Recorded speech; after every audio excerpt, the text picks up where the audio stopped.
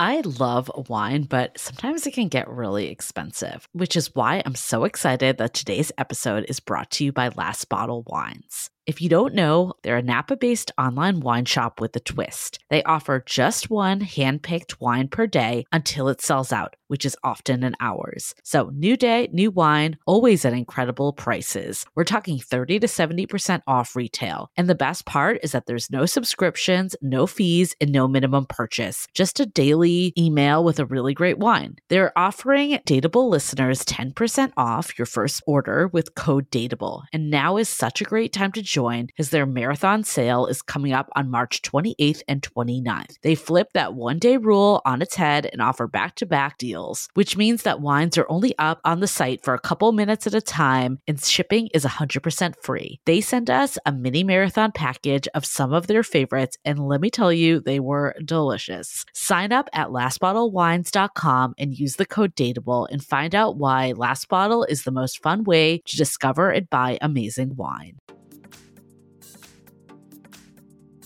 The Dateable podcast features real stories from real people of how they make modern dating work, or not. I'm your host, Yue, former dating coach turned dating insider, if you will. On each episode, you'll hear commentary from my producer, Julie Krafchick, and other surprise co-hosts. This episode of Dateable is brought to you by 500 Brunches. 500 Brunches connects like-minded people with similar interests to meet in real life over brunch. You answer a quick questionnaire about your interests and how you spend your time, and then they'll match you in small groups of 6 to 8 at a brunch spot in San Francisco. Get a free entry into a brunch now by signing up at 500brunches.com and using the code DATEABLE. Hey everyone, welcome to another episode of Dateable, a show all about modern dating. And along with modern dating, there comes consequences, as we all know. We've talked about, people flaking and ghosting, but what about STDs? I mean, that's also a consequence of modern dating today. And today we have an expert. Her name is Dr. Sheila Lowanzan. And she is in the house with us in this really cute pantsuit that I can't stop looking at. I feel like her in. Adult onesies are the way to go. Yes, very comfortable. And speaking of comfortable, let's talk about STDs, which are not comfortable. I want to give a little background on Dr. Lowanzan. She was born in San Jose. She's 37 years old, and she's in a monogamous relationship herself.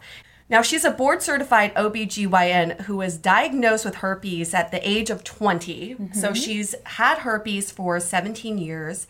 And she wrote a book called Yes, I Have Herpes. Mm-hmm. As if very there was bold. Point. Yeah. Bold, blunt. As if there could be any other title for that book, right? No beating around the bush. It's about her journey to acceptance, disclosure, and just giving reassurance to others who may be going through similar circumstances. So let's start with when you first got diagnosed. What was that like? Yeah, so I was diagnosed when I was 20 years old. I was on my college campus with my first real boyfriend. I was a virgin. And we had actually probably dated for a year or so before we decided to kind of get into the sexual intimacy part. So like most of the patients that I see who are exploring their sexuality, it's usually when an STD happens, whether it's chlamydia, gonorrhea, or in my instance, herpes.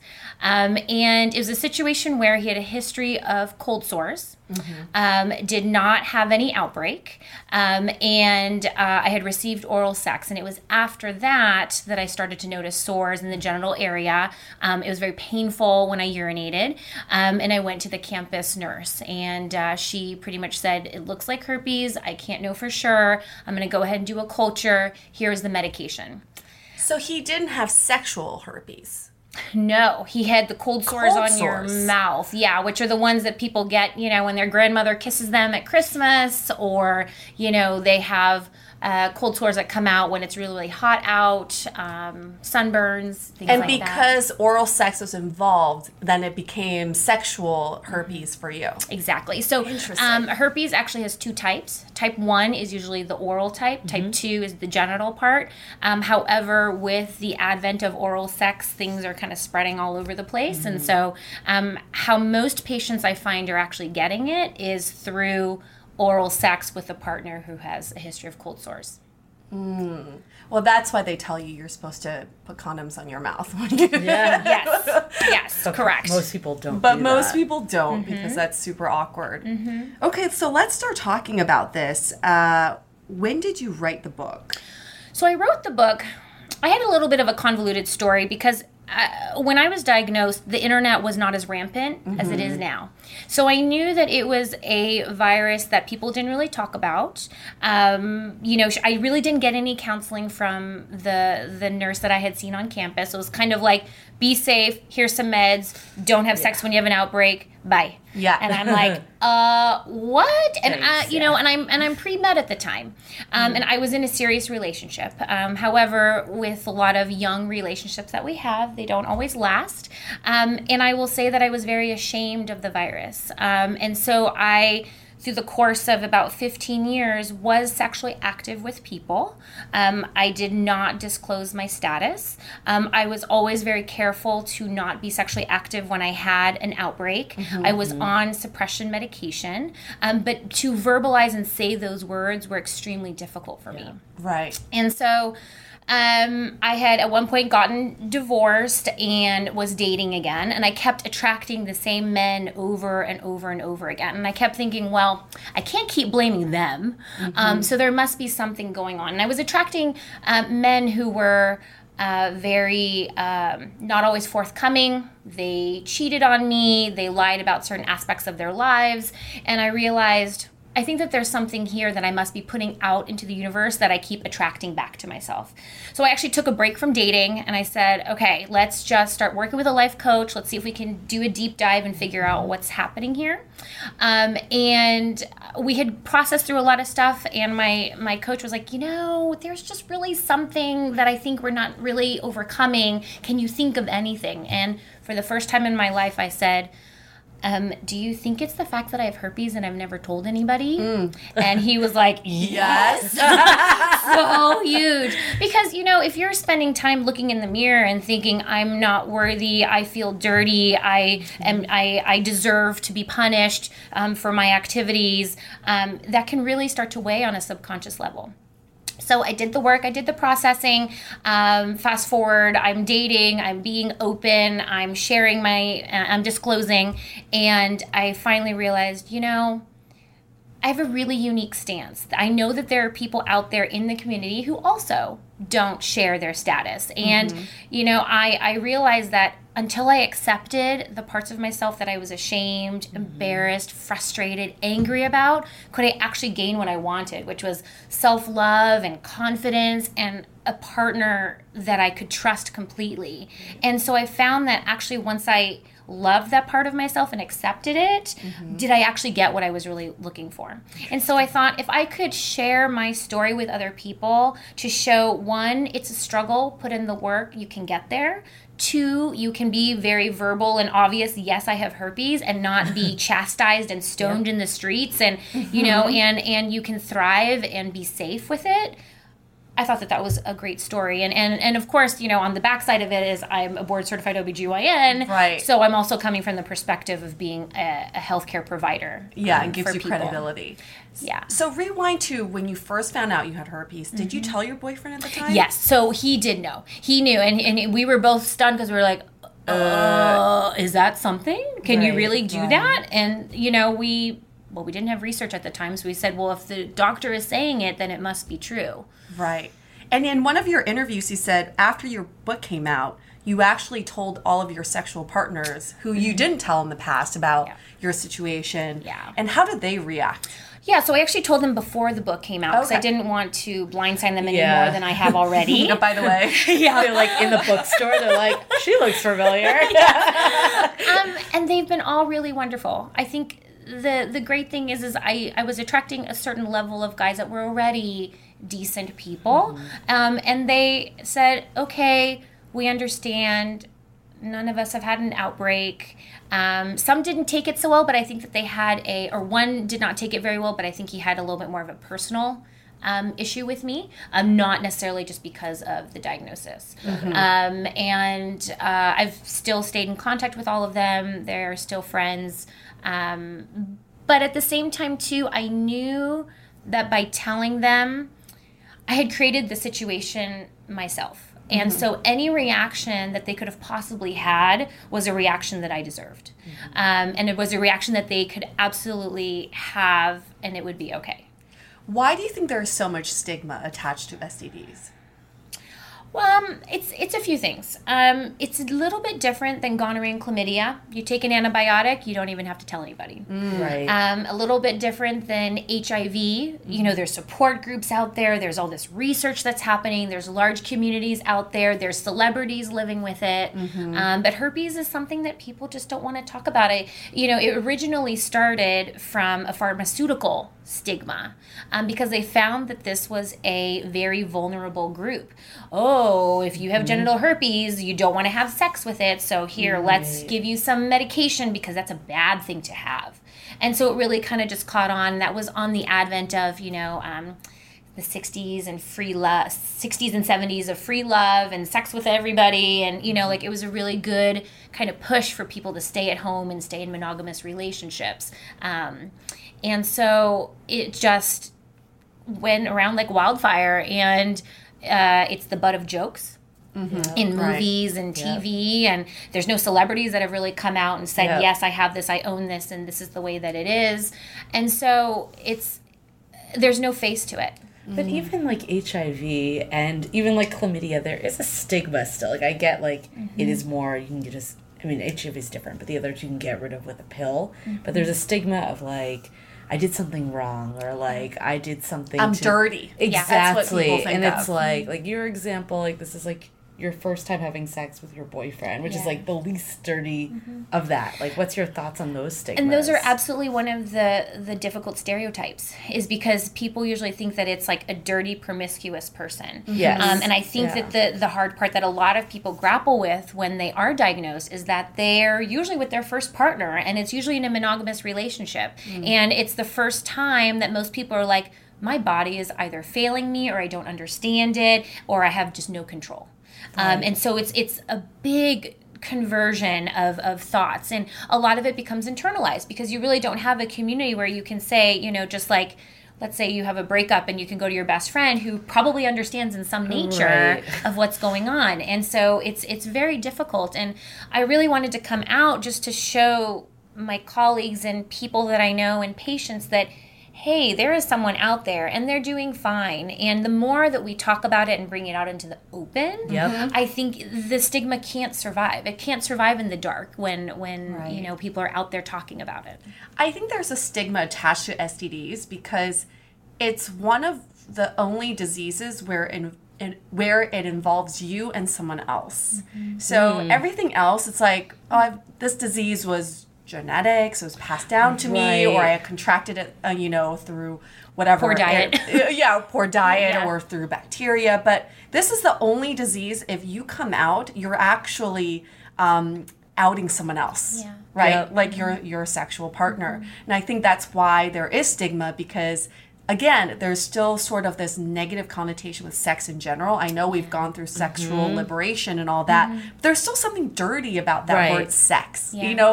Telling people that you do have sex and you contracted a disease from it is still seen negatively. Yeah. It's interesting, even in the office, women have a difficult time even saying the word sex. When I am... with my husband. I'm just we like, have you that mean on this having sex? podcast. It's always like, that happened. You We're know like, that Yes, thing? that thing we, totally. you had to make the baby? You mean sex. You mean intercourse. Yeah. Right. We really got to get over that.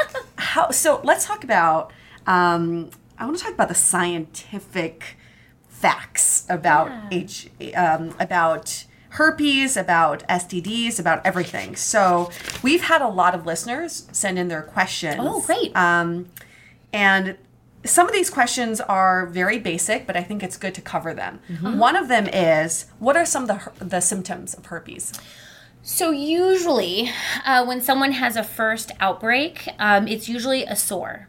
So if you think about it, some people out there can kind of liken it to like a canker sore. Like let's say you just, eat some bread and it puts a cut in your mouth, or, you eat some super acidic pineapple and you get like a sore. So it's kind of like that, but on the genital area. I will tell you, it is not as scary as Google makes it look. So don't Google it. Don't Google. Never Google. So Google usually has a tendency to do something to like the umpteenth degree, like the worst, scariest possible thing ever, the thing that people see in sex ed in school. Oh my God. And so it's just one of those things where it's actually usually just either 1 or 2 sores. Very important to be seen by a physician because sores like that can be also ulcerations from a really bad yeast infection, or it can look like syphilis, or it can look like just a variety of different things that happen in the vaginal area. But it's usually just sores like that. Some people actually, the complaint that people say is it hurts when I urinate. But it's a little bit different than a UTI, a urinary tract infection, which is more like it hurts as the urine is coming out. Like more internal, right? Yes. This is a little bit more like when the urine hits the wall, the vaginal skin is when it hurts. So if I have a young patient in the office and she says it hurts when I urinate, I'm usually like, let's examine you just to make sure. Yeah. What about for men? For men, just because of where the urethra is, they don't have the urinating thing. It's usually just the sore. So it would be on the shaft. The whole thing, like I remember, like obviously with other STDs, you get blood work or you get just different diagnoses. But with herpes, I actually like recently got like I get my test run annually, and I looked to see if herpes was on there. And reached out, and they were like, actually, we don't test that with blood tests regularly. So that being said, how do you know, like, I mean, I guess obviously the symptoms is one way, but like what if you don't have them? Could you pass it to someone before getting tested per se? That is one of the biggest issues in the community. Because, so herpes, from a physician standpoint, herpes to us is when there's a genital sore that you take a culture of and it comes back positive. Now, that's how we say a person is herpes. The CDC, the Center of Disease Control and Prevention, does not believe in doing blood testing. Right. The reason why is because the blood test itself is extremely nonspecific. It can give false positives and false negatives. Meaning if someone, let's say, did have the virus or had been exposed in their body at some point, like someone who has the flu, you may not necessarily be showing symptoms. And then the test may not actually say that you're positive or negative where we don't believe it. And the CDC itself feels that because the stigma of the virus itself is so dramatic for people, they would prefer to save people from that diagnosis. I think, in fact, that's the crux of where I believe the medical community should actually change, because it can be very upsetting for patients to not know their status. And I actually think that the people who have been exposed and, you know, maybe carriers but never had an outbreak, those are the people who can go around and be sexually active with people and then be passing the virus. Yeah, and they're not at fault either. Right. Because they didn't know. Exactly. And so that's something that I would love to change in the community, just because I think it will help prevent the spread of the virus. But the blood test is so difficult to count on that is also just the very difficult part. So how can someone get tested? So you can ask for it. You have to be fairly persistent. I will say, because the medical community in itself just doesn't want to go against our governing bodies, you know, so we don't want to go against the CDC or the Academy of American Congress of OBGYNs don't want to encourage that at this point. So a lot of physicians will follow that. We're board certified physicians, and that's the people that we follow. But I'm just seeing in the community how much strife it gives people to not know their status. And that's hard. So would you just recommend that people ask for the tests on a regular basis if they're sexually active? If it's false positives, is that going to do anything? So if it's a false positive, which means that the person is negative, then they're probably, they should be fine. But there is a transition period. So it's not to say that maybe they could become positive in the future, you know? And so I think the most important thing is to encourage safe sex. Right. That's really the most important thing out there, and to talk about your sexual histories, which can be very difficult for people to do. Totally. How long does it take for that time going from having sexual intercourse to experiencing symptoms? So usually they say within 2 to 3 weeks. So in those 2 to 3 weeks, you could still be having sex with other people and be passing on the virus. What about some other STDs where there is more routine blood work? Like, what are kind of, just for people that may not do annual tests? Like, what are the process that you would recommend for people getting tested? So in general, I recommend when people are sexually active to have an STD check about every 6 months. I think that that's very, very reasonable. And the blood testing that can be done is on HIV, syphilis, hepatitis B, and hepatitis C. Those are all things that can be transmitted by blood or fluids, bodily fluids. You can do either a urine or a culture swab near the cervix for gonorrhea and chlamydia. And is herpes the only STD that stays in your system forever? Yes. I mean, I guess the other one is HIV and possibly the HPV, human papillomavirus. Right. Because even things like syphilis you can treat. And just one last question about testing. Is there a way to test for oral, like mouth herpes as well, or is that the same situation as? Yeah, you can do the same culture that you do generally for the oral cold sores. Truthfully, unless if it's a cold sore on the inside, which is more of like a canker sore, like from a trauma or the acidic food, that would be a canker sore. So that is not herpes. It's the ones that are on the outside, like on the corner of the lips, like on the dark border. Or on the border of your lips, those are the ones that are. Right. And how can you pass those on without oral sex? So even by kissing, you can do that. That's how a lot of people's grandmothers or aunties kiss them on the lips, and then that's how that usually gets passed. What about sharing food? So it's not through inanimate objects. So it's not like through sharing a drink at a club or lipstick, although in general I just wouldn't encourage people to share lipsticks For other reasons. just for hygiene.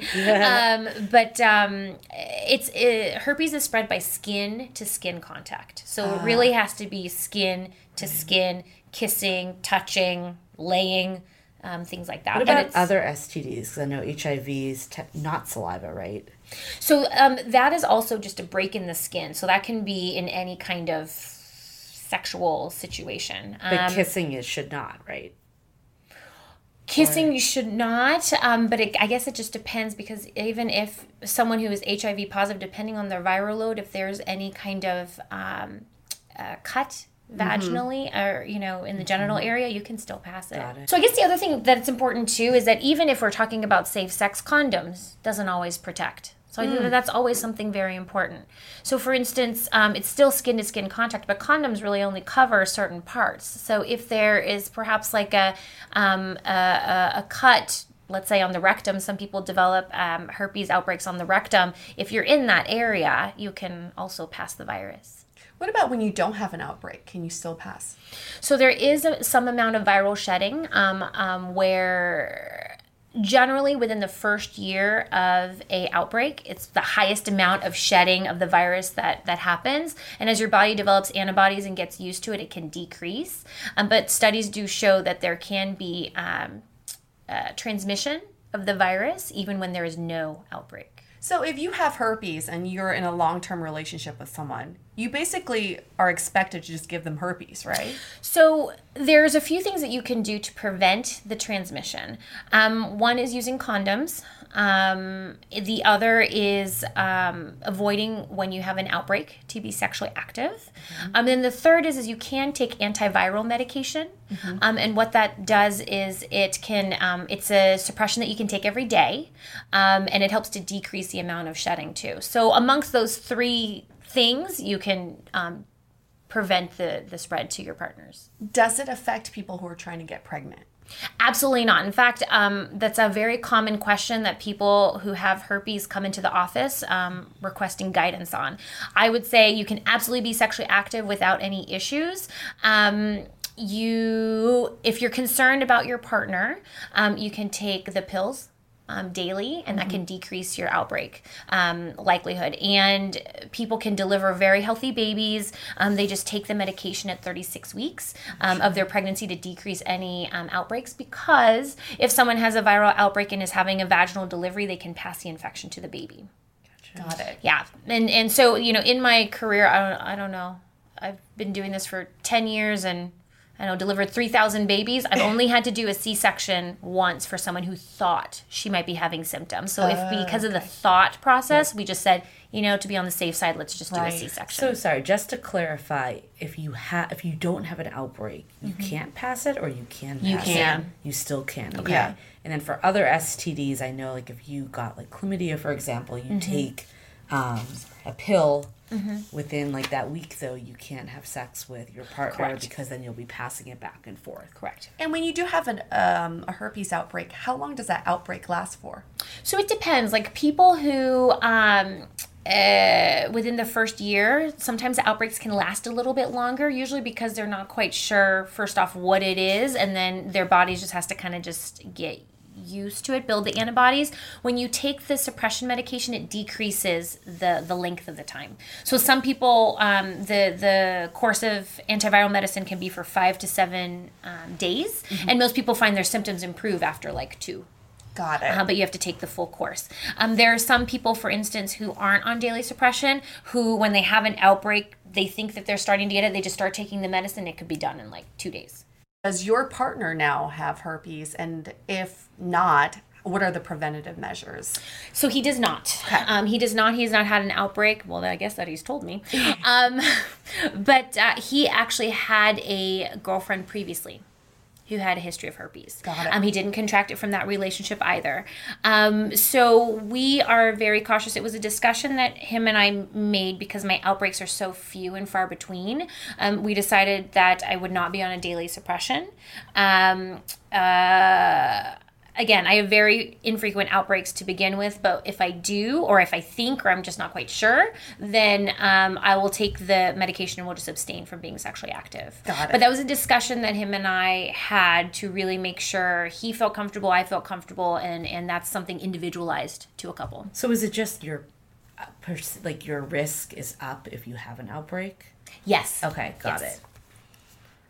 And did you, when you enter into this relationship, when did you tell him? Yes. So I told him on our 3rd date. So I will say that I had dated several people beforehand, and I found my best method, and everybody's method is a little bit different, is to tell them about the 3rd or 4th date, because that's usually the time that you're trying to figure out, do I want to be active with someone? Yeah. And so I didn't want to do it, and most of the times I didn't tell people in the first 1 or 2 dates. Some people even say on their online profile, which I think is fine. But I wanted to get to know the person. Right. Because if I don't even like them, I don't need to tell them my personal history at all. And so, but everybody's different. And I wanted it to be my choice. I didn't want it to be a situation where I have this virus, I need to take whoever guy comes along next. I didn't think that was very fair to myself. Yeah. And I had, done the work to realize that was very important to me. So I wanted to find out if I even liked the guy first before I would even tell them. Right. And he was just like, well, do you have one now? No? Hey, let's go for it. Let's go. So what was generally the reaction from most of these men, or did it vary? So when I first started dating, the first few guys were a little bit like, it's not really quite my thing. I think that, that's just not quite what I was looking for, which is okay. Because I realized that they were scared of the virus. They weren't scared of me. Right. They just didn't know how it was going to play into their lives. And I thought, that's fine. There's going to be somebody else down the line, so it's okay. Thank you, and thanks for dinner. That kind of thing. But then I started to attract men that were just so much better. Such a better match for me because they were men that were open, who were educated, who wanted to get to know me. And it really gave us the opportunity, like in one instance of this gentleman that I still am friends with and absolutely adore, is he's just like, okay, that's interesting. I'm going to go ahead and do my own research and let's just keep talking about it. Let's just get to know each other. He had a lot of sex positive friends. And so he had spoken to them, and he's a highly educated guy. And he just said, I just really like you. Why don't we, just kind of get to know each other? If you could be on suppression in case, a crazy night happens, and at least we'll be okay. And we'll just go from there. You know what boggles my mind? The amount of time people spend researching if they can combine certain drugs when they're at a music festival versus the amount of time they really should be educating themselves on STDs. Yeah. It just boggles my mind that people waste so much time on these other things that may not matter as much. Yeah. And like you said, it's all about educating yourself. It's nothing to be scared about, because if you knew more information about it, it doesn't become a monster, you know? I will have to say that, you know, when I had told one of my great friends from med school that I was coming out with this book, she's like, whoa. I have a history of cold sores. Does that mean that I could have given it to my husband? And I was like, okay, we're both board certified. Wow. Yes. Yes, absolutely. Wow. And so it's a common misconception. And so I think that the education, particularly I think, you know, for all the male listeners out there who have a history of cold sores, that you can spread it to women. Right. And that's, I think, a really important point that I don't think gets honed in on in sex ed. Because they don't think that they have an STD. Mm-hmm. It's just something that's happening. Mm-hmm. I remember, I like what you're saying about, it's interesting to me, the sort of response you get from men actually determines their suitability for you, right? Because I remember in college, I had HPV, which everybody had HPV at that time. It was like, Oprah, you know, you get HPV and you get HPV. And I remember I called, when I found out, I called my then sexual partner, who was not my boyfriend, and he immediately said, "Oh, are you sure? Yep. Are you sure I'm the one who gave it to you? Are you positive about that? Have you checked with the other men you slept with?" I mean, there was a lot of blame and shame with it. And he immediately said, like, "I don't want to talk about this anymore." He hung up the phone. And so I knew, okay, well, this guy obviously is not very mature and didn't want to have a conversation about it at all. So it's interesting to see how people react to it. But I think, like, on the other hand, not to, like, defend people, like, that's a different situation. But it's tough, like, I mean, you've obviously handled it so well and come to terms with it. But I can see how someone would say, like, if a guy had to pick between someone that doesn't have it or someone that does has it, why would they pick me? Like, how do you help people like that gain confidence? I think in the end, you know, it's a natural filter. It really is a natural filter. And I think the important thing about that person who's choosing between the two is that it has no judgment on that person who's making the choice. Right. It's literally he may be a perfect that person may be a perfect partner, but just maybe not the right person for you. Right. And we just have to accept it. And I think that that's the important thing about just this herpes platform in general. That is my platform. That's where my book came from. But it could be anything. Right. It could be someone with issues of infertility or weight or, you know, that they don't have blonde hair like their best friend or, you know, I mean, it could be anything. And so really it's just building the self-confidence in yourself that while that person seems really great, just may not be the right person for you. Right. There's something about dating for straight people, I know, that the gay community doesn't experience this. But for the person you're currently seeing, you kind of don't want to know about their sexual past. Yeah. You know? It's almost like I want to think about my partner as someone who's who's so pure but also amazing in the bedroom. Somehow gains those skills magically. But I don't want to hear anything about your selective. It really is selective, and I wish we could be more open about talking about previous sexual partners. I know it's a weird topic, but I like to know. Right? Even with numbers, some people are really weird about giving their numbers. I think, isn't it usually that you take the whatever number the woman gives and you multiply it by 3 or something like that, and then it's like divide by 2. Yeah, seriously. Like that. But I think that's true though, especially with like STDs. If you if you come forward and say you have an STD, it shows that you've had that sexual past. And like we were saying earlier, there's sometimes that like stereotype of it being more like promiscuous when it may not be that at all. And at this age, I mean, we're all in our 30s. Even when you're in your 20s, we have to accept that whoever we meet now has had multiple partners. And it doesn't matter how many partners they've been with. It's really about how they treat you now, right? So it brought you to the person who's sitting in front of you. Yes. And it forms who they are. So what are some of the takeaways that we have from all of this around how this can relate to dating? Well, I think first and foremost, educate yourself. It's always good to know more than know less. And get tested regularly. I know, like, I don't know the ins and outs of men's physicals, but I know with women, like, you do this on a regular basis, so make sure you're getting those tests and requesting those tests. Yeah, Dr. Lowenzen said every 6 months. I think that sounds very reasonable. Also, disclosure. I think it's really important to disclose if you do have STDs before you become intimate with someone. Obviously not right in the moment, but if you feel like you're debating that, maybe that time has come, that is a time to reveal, right? And to disclose. And I think, like you said, like, how you say it too, like, coming from it through a vulnerable state. I think also, like, having empathy that someone may be taken back by it and, like, not expecting them to be, like, gung-ho right away and not necessarily seeing that as a reflection of you, but more just them either not knowing about the disease or just processing it all. Yeah.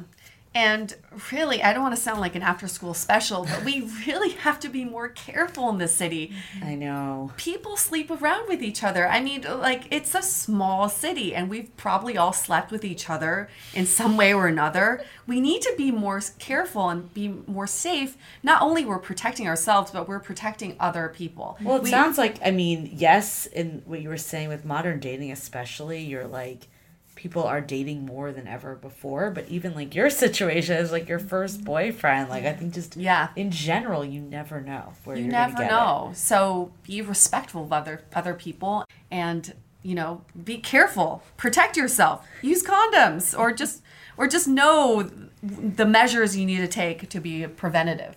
So I want to talk about some of the common misconceptions. We've talked about some of it, but does having STDs, or I guess herpes in particular, affect your immune system?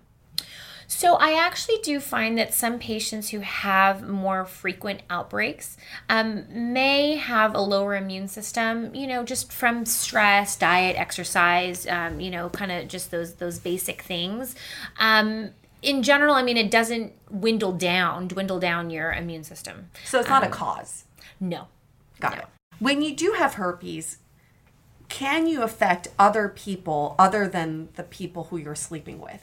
So could you affect your family members, your loved ones, your friends? So I think that was that's a situation that had happened to me actually when my book came out. My beautiful niece was born, and I was very cautious where, my herpes is genital. So it can, again, like I had said, been spread skin to skin. But I knew that my family would be very careful and concerned. Babies flail their arms, they do a whole bunch of things. And I wanted to remove the concern that, if it lands in my mouth, oh gosh, now the baby's going to get it. Puts her fingers in her mouth. And I really had to kind of just sit down with my family and say, my outbreaks are down here. If anything, I'm probably the most cautious I will ever be, even though I know I can't pass it to her by giving her a kiss. Right. You can see I always kiss her on the top of her head. Like, I'm never like on her face. I kiss her on the arm. And so that's just really something that I'm super cautious about. And, she has a higher likelihood of probably getting a cold sore herpes from all the other family who don't really know, and they're just kind of kissing her all over the place. Right. So to that question, like, how do you tell other people, not like people that are significant others, but like, did you tell your parents? Did you tell like your friends? Like, how did you broach that conversation? So most of my family and friends probably found out when my book came out. Got it. Okay. And I will tell most patients who ask me, and a lot of the people who contact me through social media, that they don't really have to tell their families or friends if they don't want to. I think the most important thing is to tell their sexual partner, because that's really who it ends up affecting the most. If they want to, I've had some people want to just tell everybody in the whole world, and they've, put it on their social media, then that is absolutely up to them. But they don't have to. I think it would help the stigma if we all just kind of went out and did it, because about 80% of the population has herpes and just don't know it, are sharing it. And, and it's not a reportable disease. It's not something that we, tell our state, like gonorrhea, HIV, Why syphilis. Just because, we're not really tracking it, right? Because we're not doing the blood tests. Right. And people don't die from it. Right. Truthfully, people don't die from it, and it doesn't cause infertility issues, and it isn't like pandemic that, you know, the state has to try to control all the gonorrhea and chlamydias that are happening out there. So what is the worst thing that could happen if you have herpes? That you have outbreaks now and again. There are quotes that are out there that talk about how, like, oh, you know, herpes is just the skin rash that's really annoying. And there are a lot of people in the community who like and don't like that. But it is a skin thing that just happens now and again, and it can affect your sex life. So it's just the pain of it. It's the just uncomfort. a nuisance. It's a nuisance. It's just the thing you have to deal with. But people who have psoriasis have those things. Yeah. It's just, it's common. So what are some of the other symptoms or like consequences of the other STDs? Yeah, so if there's gonorrhea and chlamydia, if it's untreated, it can cause pelvic inflammatory disease. So it can cause an infection on the inside of the uterus.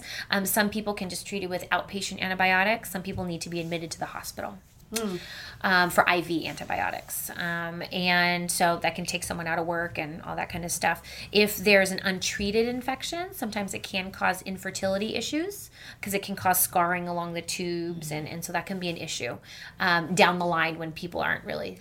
And untreated, like forever, or like if you had it, like let's say you got it and like 4 years passed and you didn't know, would that still affect? Yeah, it's fertility? possible. Okay. And so that's something that would have to be evaluated in the future.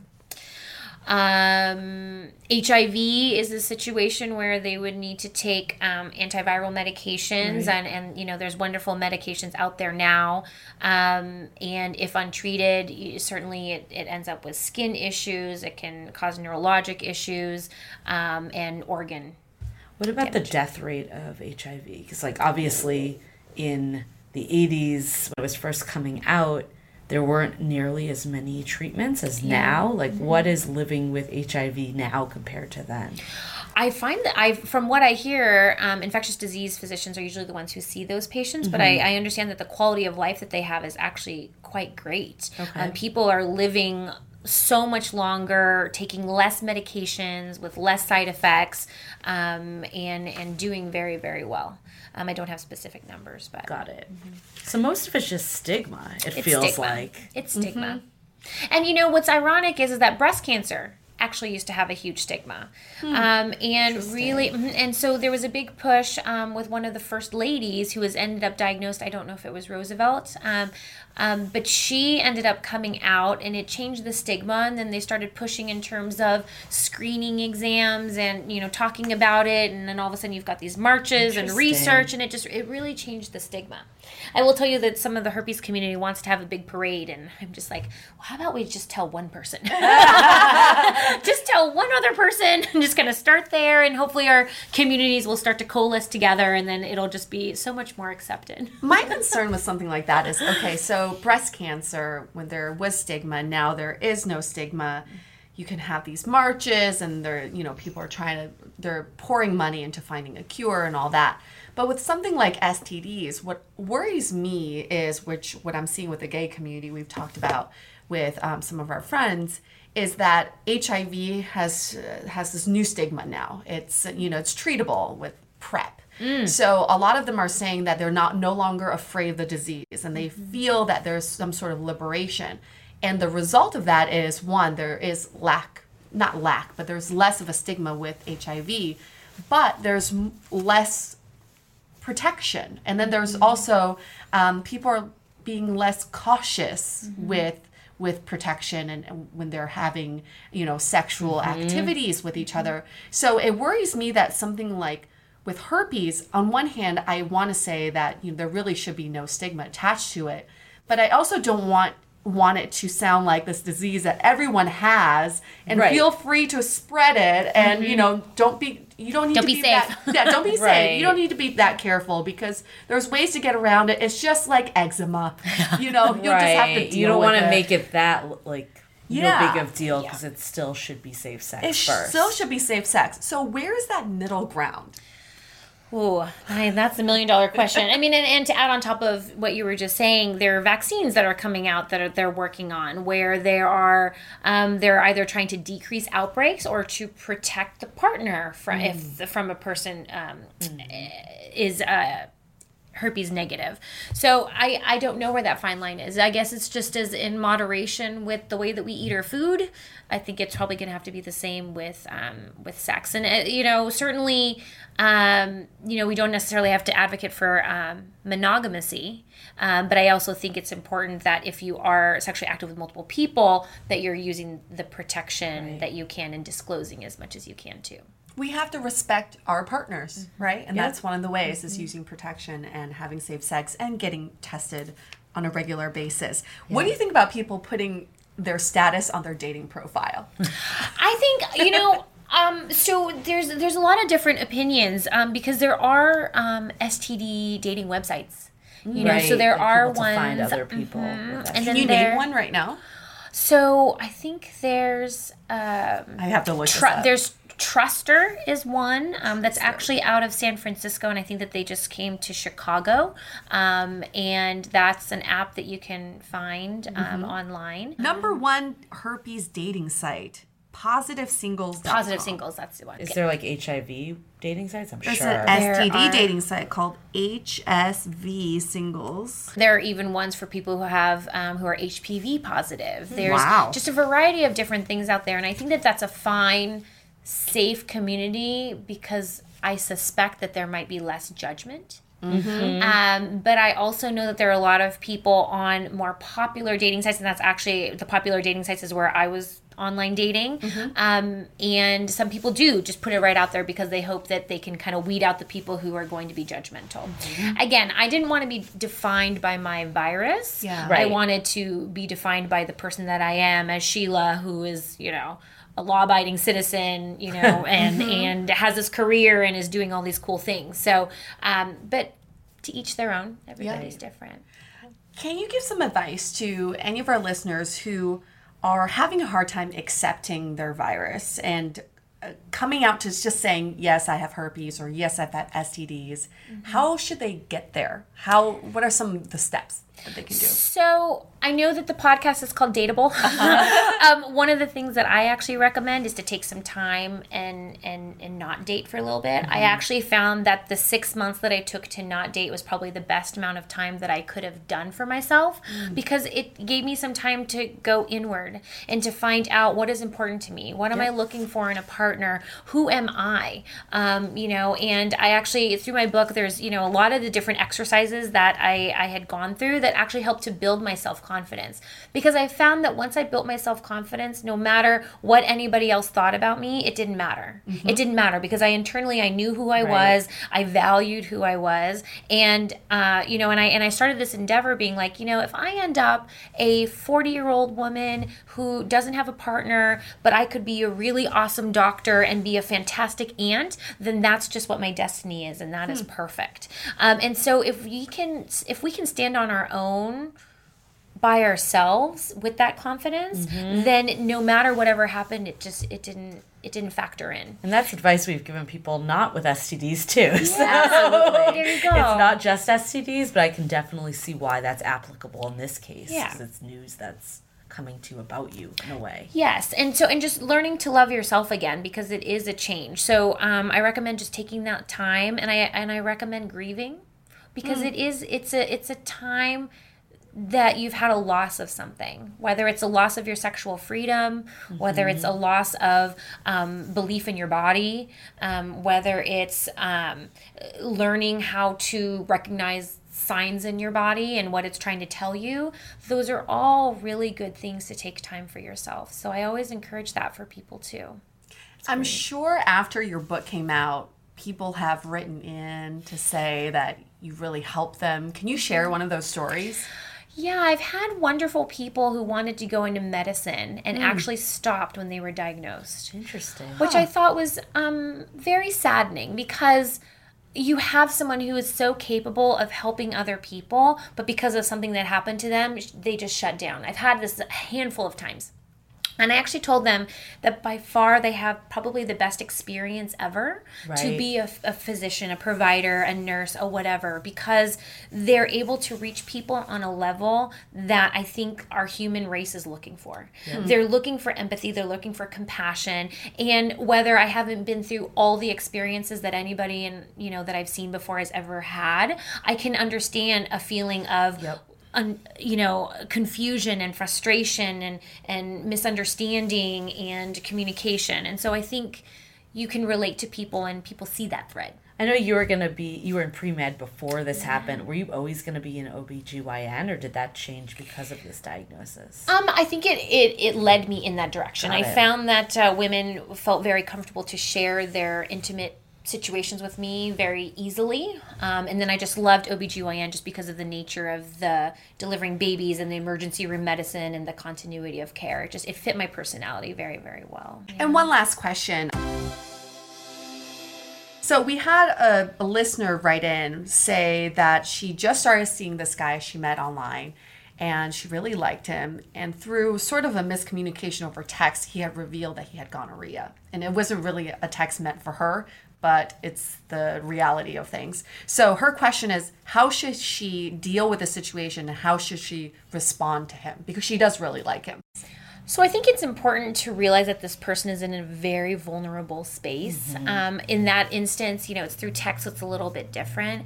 I will say that I discovered that when I was telling partners, and I was in the beginning very, very nervous to the point where I was actually reading off of a script because I was afraid the words weren't going to come out well. And I was, kind of tripping myself up and crying.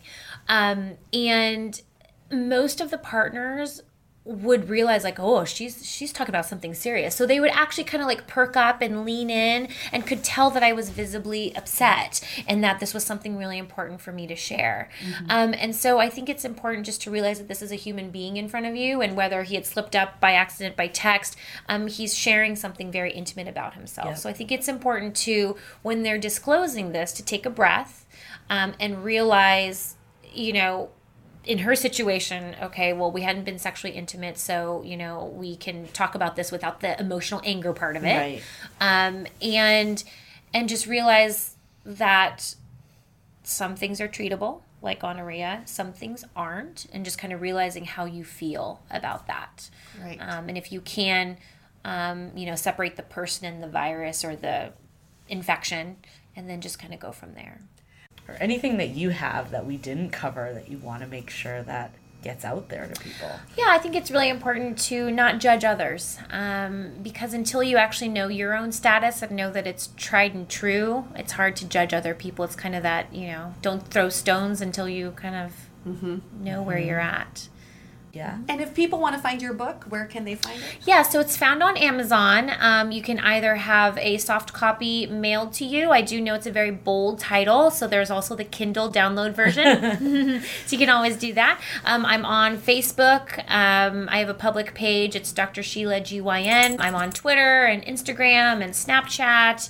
And then I have my website, which is Dr. Sheila, SHEILA, Loanzin, LOANZ as in zebra, ON.com. Fantastic. I want to see people rocking your book on the subway. Yeah. I've had some people send me pictures. They're my family members, so I'd love to put that challenge out there if anybody wants to send me that picture, and you can put it in random places. Yeah, that could go viral and no pun intended. Yeah. And obviously feel free to reach out to Sheila, but if anyone has any other questions that they want to send to us, we're happy to send them along to you as well. Please do. Thank Absolutely. you. So listeners at home, we want to hear your stories, your questions, whatever it may be. You can contact us in any way, and if you want to be a guest on our show, we can always keep you anonymous to protect your identity if necessary.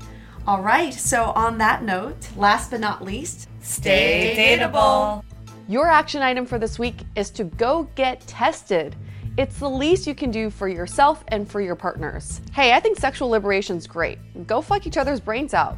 But we have to do it responsibly. We have to prioritize our health and our safety. We're all adults here, so we should start acting like adults. Starting with getting tested. We want to give a huge dateable shout out to Nick, who has been helping us with sound. Thank you so much for your generosity, your kindness, and your technical skills to make all of us sound better on air. Thank you again, Nick. If you didn't know already, in our off-season, we launched a premium series called the Why Series, where we dissect, analyze, and offer solutions to some of the most common dating conundrums. We've had some great feedback on how actionable these episodes are, so check it out on our website under the tab Why Series. Or you can now buy directly from iTunes Music. Another exciting announcement is that we revamped our website. We now have written stories from past guests and writers, and we have playlists to organize episodes by topics. These playlists can also be found on SoundCloud. So check out all the content we now have on dateablepodcast.com. The most efficient way to meet new people is a combination of online and offline.